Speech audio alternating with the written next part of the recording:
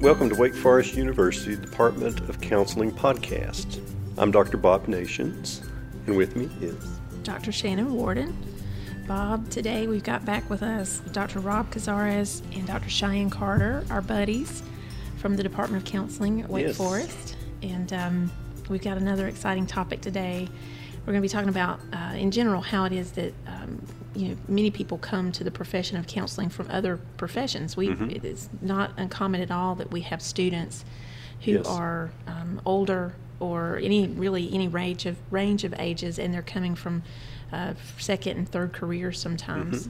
So we're going to kick that conversation off, talk a little bit about that here, and I guess just to kind of get us started on that, Bob, let's talk a little bit about why counseling would be such an interesting or appealing profession for folks to come to. Do that? Sure, we can talk about that. So, Bob, what do you like about counseling? I don't know. Why do people come? I think because they realize, most folks that I talk to, and for myself, speaking from personal experience, is that I've found out that I and others can make a difference in counseling, that it really does affect folks in a positive way. And there's so much going on in our culture that keeps people at odds with each other, keeps people in pain and anger and hurt. And when we come to counseling, we offer something that's very different. We listen to people, and they're the most important persons in our room at that time, and that's very different than people experience in the world. And that's what I like to do, is create this kind of safe place for folks to be able to talk about and share what they want to. And that's just a great privilege for me to be able to walk paths with folks and hear their stories. And I grew up with a bunch of storytellers, so I just love, that's the thing that draws me to it, is just hearing people's stories. Everybody has a story. Yeah. Oh, so good. So that's part of it. Rob, Cheyenne, you can maybe build on that Bob is talking about, why counseling is appealing, and what is it you're seeing or maybe hearing from your students who are coming into the profession of counseling, coming to train with us at Wake Forest? Why are they choosing counseling? Yeah, just like you said, Bob, people coming from such diverse backgrounds, and kind of their motivations to going into those various maybe first or second careers maybe wasn't always founded on like, this seems like meaningful work, or this seems like my life's work, or I'm incredibly passionate about it. Sometimes some people just go into professions because it can provide a nice lifestyle, or it might have a certain level of prestige, or it was an expectation placed upon them by family members. And after a period of time with that, some individuals just feel like, I do feel like I'm making contributions to this career path, but it doesn't always feel as meaningful as perhaps I would like my work to be. And so they're seeking different avenues to make those contributions, as you said, Bob, kind of on those one-to-one levels, that some jobs can be isolating or independent or very task-oriented. And as counselors, we're very people-oriented, we're very relational. And so to get to have those deep and meaningful conversations, or to sit with and, like you said, Bob, create those spaces to explore what's important to our clients, what they're struggling with, to kind of develop and work toward their desired goals. Like, that's such a meaningful and valuable experience, and a much needed contribution to society. That it's that great balance of feeling like you're doing something that's meaningful work, but also something that's making a nice contribution to the general public. I think in my students I've worked with and other clinicians in the field that I connect with, I think life changes, different seasons, and for some of our students, they end up coming back to the field because of things they've gone through. And so they may have entered a field and it was a good fit, but then they've gone through some type of a struggle. I'm just thinking of different students I've worked with, whether it was they ended up parenting a child with autism, or they went through some horrific divorce, infidelity, or loved ones struggle with addiction. And so they've been on the side of pain and suffering, and they've found their way through, and they've wanted to bring that same healing to somebody else. One of someone that I've respected a lot, she's actually not a mental health professional herself, but she was a parent who lost a child, unexpected death, when he was really young. And through the grief process, what she noticed was the pain of her remaining child. And from that struggle and watching how much her child struggled with the grief, and then how much she struggled as a parent who was grieving the loss of her child to be present for her other child who is still living. She developed a nonprofit organization in Fort Worth, Texas called The Warm Place. I'll give them a plug because they're fabulous. Great website if you're just looking for grief resources. They have a really good library. But The Warm Place stands for What About Remembering Me?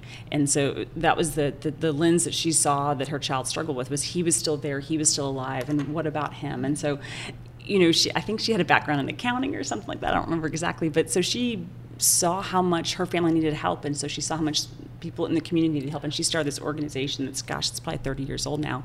That's just kind of one of the stellar grief centers in the nation. So I think a lot of people actually come into this field as a result of their own painful experiences and want to ease the suffering of other people. Yeah, and they find out, I have this calling or, this desire to help, and to be able to do that in a professional way, number one, but in a way that is sanctioned, I suppose you could say, or that is supported, across states. I've got to get that license, and to get the license, I've got to get the degree.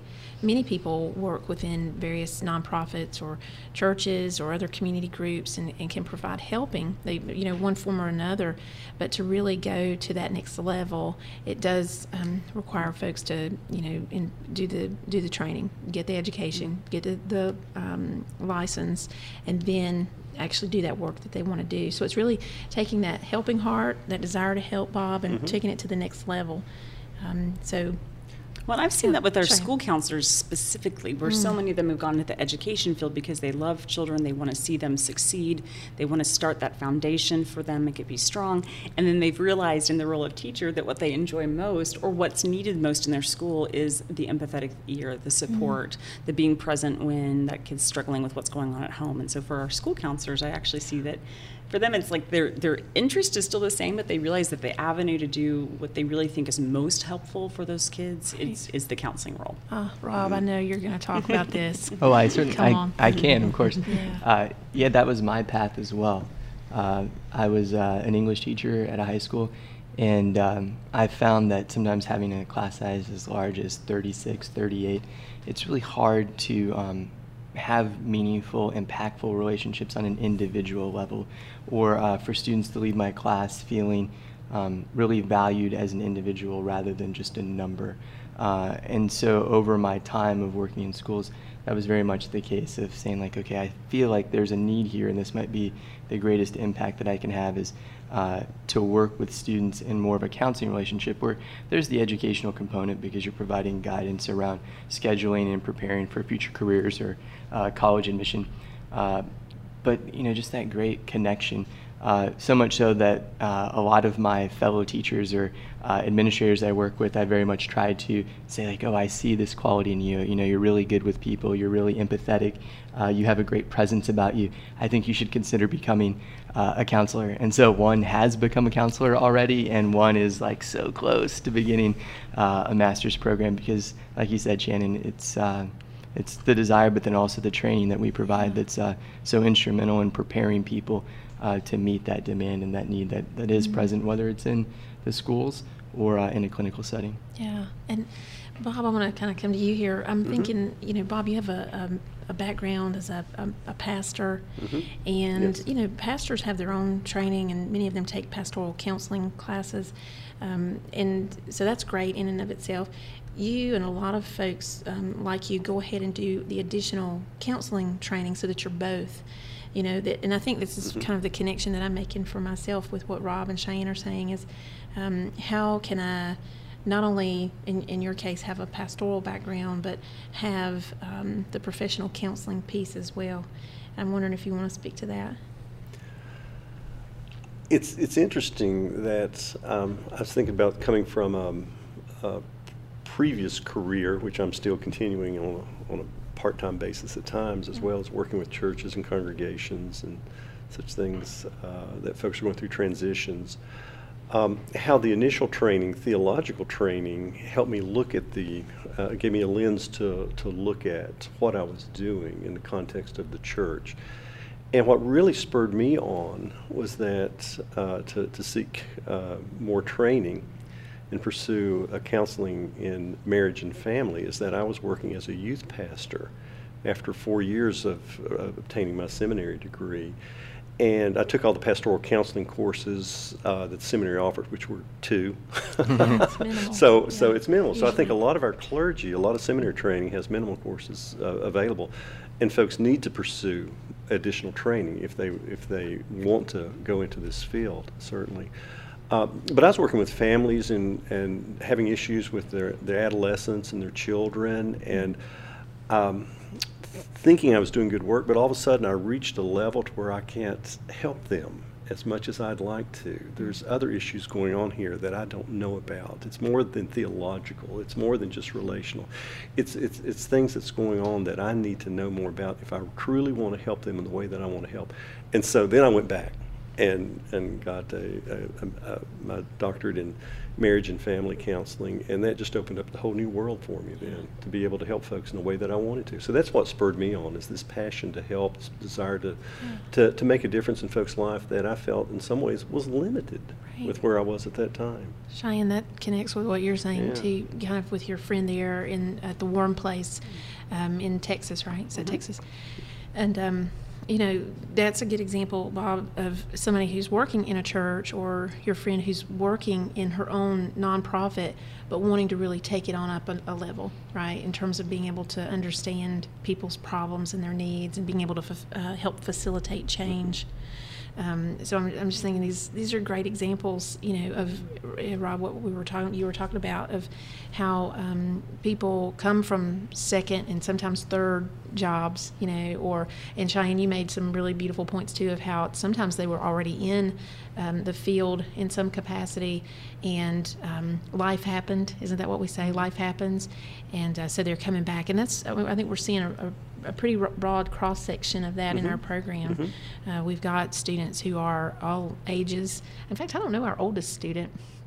I would not call your name, student, don't worry.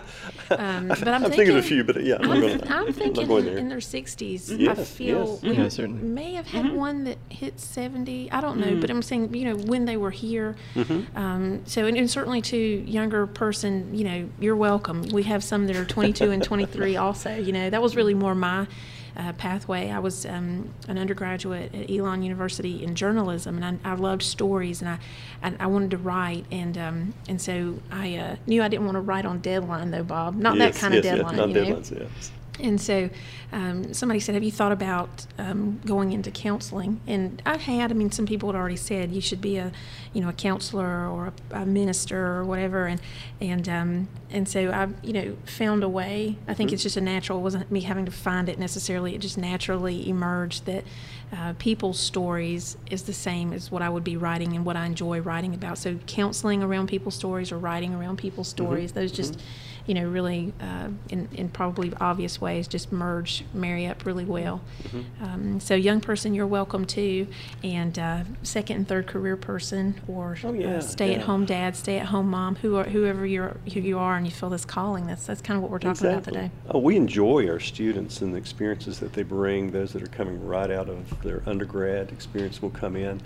And as we're talking about second career, those students that come in after a second, third career bring in this richness of experience. So there's some good depth and experience that they can add to the cohorts as well. That's I know you all.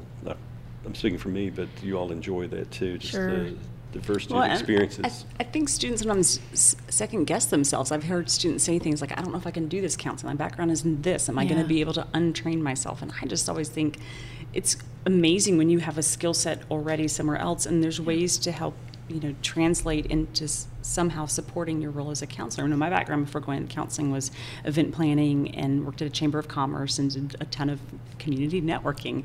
And so like that's my gig as a counselor now. I mean, I do. You do it great. Yeah, like I love it, and I've found ways to still use that. And all of that background in business has very much supported my work in having 2 private practices now. And so it's not just about students like encouraging them, like, you know, come, you'll be okay. You can learn how to be a counselor. It's also like, you know, honor the skill set you already have, and trust that in some way, and especially if you really like something that was in your first or second career, there may be a way to still infuse that into your counseling work as well. I love it. I also love I love that word infuse. I love that word you said, untrain.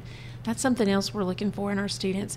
Come teachable, right? Even though you've got this Yes. wealth of experience, and we have a wealth of experience, the four of us, but we're also, one of the hallmarks for us as a program, and I can say of us as individuals, is that we're continuing to learn and grow.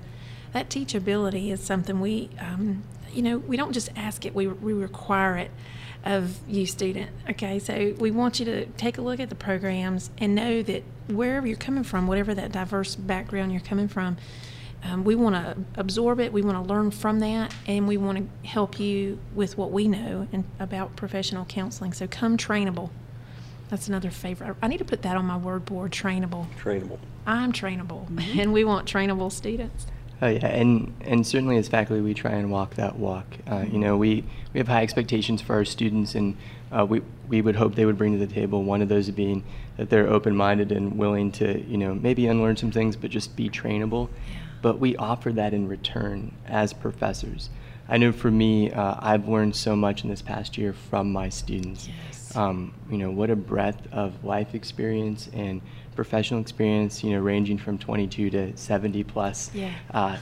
And just how that's broadened my perspectives. And there's so many areas where people are passionate about, or they're coming from, they're so well informed, that's inspired me and encouraged me to say, this is an area that you've expressed an interest in that I don't really have expertise or a lot of knowledge about.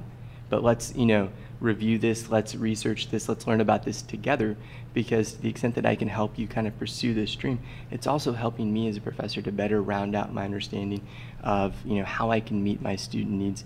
And that's where I think going back to my former career has really helped me, of just working with young people who were, very passionate, very energetic, but sometimes like looking for that guidance, and that required so much flexibility of me, so much, as we say as counselors, becoming comfortable with constantly being uncomfortable. That as I was, having to be challenged and stretched and not always have the answer, that was okay, because we're processing this together. And it's the same when we work with our clients, that we have skills and we have expertise, but we don't have answers. That it's a process that we trust in and participate in, that we work through together. And I think that's part of the beauty of what being a counselor or a counselor educator provides. There are so many rich opportunities to do challenging, meaningful things that are exciting, scary, but ultimately rewarding. Mm-hmm. Well, and we have the great luxury and privilege of teaching students so that they can go back into their places in the world and share their goodness. And I'm loving this idea of that students are bringing so much, and part of our joy is seeing their unique interests and expertise, and then in innovative ways, encouraging them in innovative ways to spread whatever goodness it is they're spreading in the world. So it could be through, networking and events planning that Cheyenne is talking about, and yet being a counselor and using that in those ways, or reaching schools and students in a different way. And Rob, I know you're really big into technology and social media. You're, a student of these things, and I need to come to your class, Rob. But I'm on the slow track, but I'm going to get there. But, how do we reach people as people's needs and interests are changing, as society is changing? And so that really does require a lot of innovation, both on the students who are coming to us and us, that we be flexible enough and interested enough to co-create and dream. That's another important word here, dream of the possibilities. And this is what, Bob, this is what students, this is what we're trying to do here. This is what students can expect when they're coming to train with us at Wake Forest. Exactly.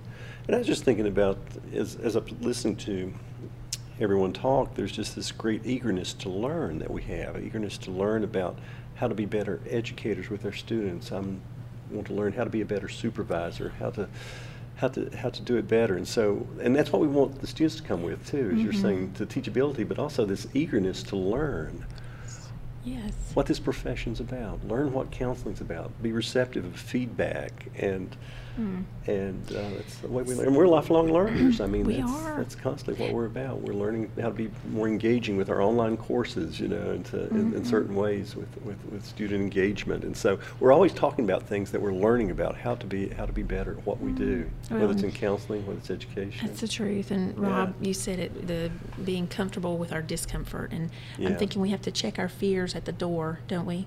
And then every day, it's not a once and done, it's every day. And sometimes every minute by minute, I'm having to check my fears at the door. And so that requires all of these things we're talking about: flexibility, trainability, openness to possibility. Because those fears can easily shut us down. I've got to do it this way, or why aren't you receiving me? I've come with all of this passion, and what? Passion isn't enough? I need skills. I've got skills, you know, and that's set out of love. That's not set out of judgment, students. So, but we just want to welcome you with that attitude that this is a community here as transparent as we can be, and that's fearful in itself, but as transparent as we can be around these subjects. We want to invite you into a place of open dialogue, and that's really heavy on self-awareness. And part of self-awareness is knowing what your strengths are and knowing what your fears are, and then being willing moment by moment to check those fears at the door. So you've got people like Rob Cazares and Cheyenne Carter and Bob Nations and occasionally Shannon Warden up in the mix, you know, who are here to help. And it's a beautiful faculty. I mean, it's just really a passionate faculty, great place to train. You know, Bob, it's probably time. I'm feeling a commercial coming on.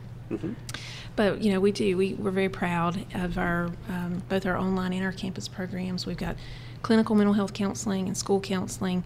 We've got a master's degree in human services. Want to give that a plug too. And so we are passionate people, really trying to invest in the profession of counseling, and that's we're excited. I think you can hear. I hope people can hear our excitement. So. This isn't just chit chat. This is who we are. You know what we're trying to accomplish in the world of counseling. Last call, y'all. Any final parting words here you want to just encourage students with, and clinicians with, for that matter? We have clinicians. Let's see, if you bring in your trainability, and also bring in the confidence about who you are and what you do have to offer, because every single student who comes to our program already has something to offer. We're going to augment that, and we're going to grow it and add more things to it, but you already are awesome in lots of ways, and trust in that. Nice. Yeah, I'd say it's never too late to come to counseling. Nice. I feel so silly saying this, but I remember when I decided I wanted to be a counselor, I was 30 years old, and I thought, like, gosh, I've already spent 8 years of doing something else that I could have spent studying counseling. I'm that far behind. Like, I thought of my youngest sister, who is a forensic psychologist now, and she went straight through school and got her doctorate by 27. And I thought, why couldn't I have known sooner? And as we said earlier, my life and my career and the work I do has been so much more enriched because of that 8 years of doing something else and developing those transferable skills and feeling every day like I'm grateful that this was my path. So if you're out there and you're feeling like, oh, is it too late? Whatever your age is, even if you're 70, that those life experiences, if you feel called to counseling, will certainly enrich your studies, enrich your work, and certainly benefit your future clients. And, Shannon, you said earlier that, we're hoping to teach you skills that you can take back out into the world. And just recently speaking with several students who want to, you said world, go back into your community, but they're looking to go out of this country, out further into the world and do international counseling in these areas that it could be, fearful to say, well, counseling's not well established in these regions. They don't even, maybe in that language or culture, understand counselor as we do. And yet we have students who are, putting those fears at the doors, saying there's a need here, we want to pursue it. And what an inspiration and encouragement it is to us as faculty members to see students who are going to be on the front lines advancing profession at the international level. That's just so powerful. Oh, possibilities. So well said. Yeah. Possibilities. Possibilities. Bring it. I'm telling you. That's what we're asking for, right? Student, bring it. Bring it. Bring who you are. I know. Bring your experiences, bring your gifts. Well, you know what? I'm thinking your desires to grow. It's good. I cut your good word off. Bring your desire to grow. Yeah. I'm thinking about, I've always attributed this quote to Carl Whitaker. I think I've got that right, but family theorist and therapist. And that the client's job is to bring initiative, and it's a responsibility to bring initiative, and our job as the counselor is to bring structure. Okay, and so similar thing here. We're providing structure. You, student, bring the initiative, and we're going to make some good things happen together. Good. All right, Bob, we did it again. Y'all brought it.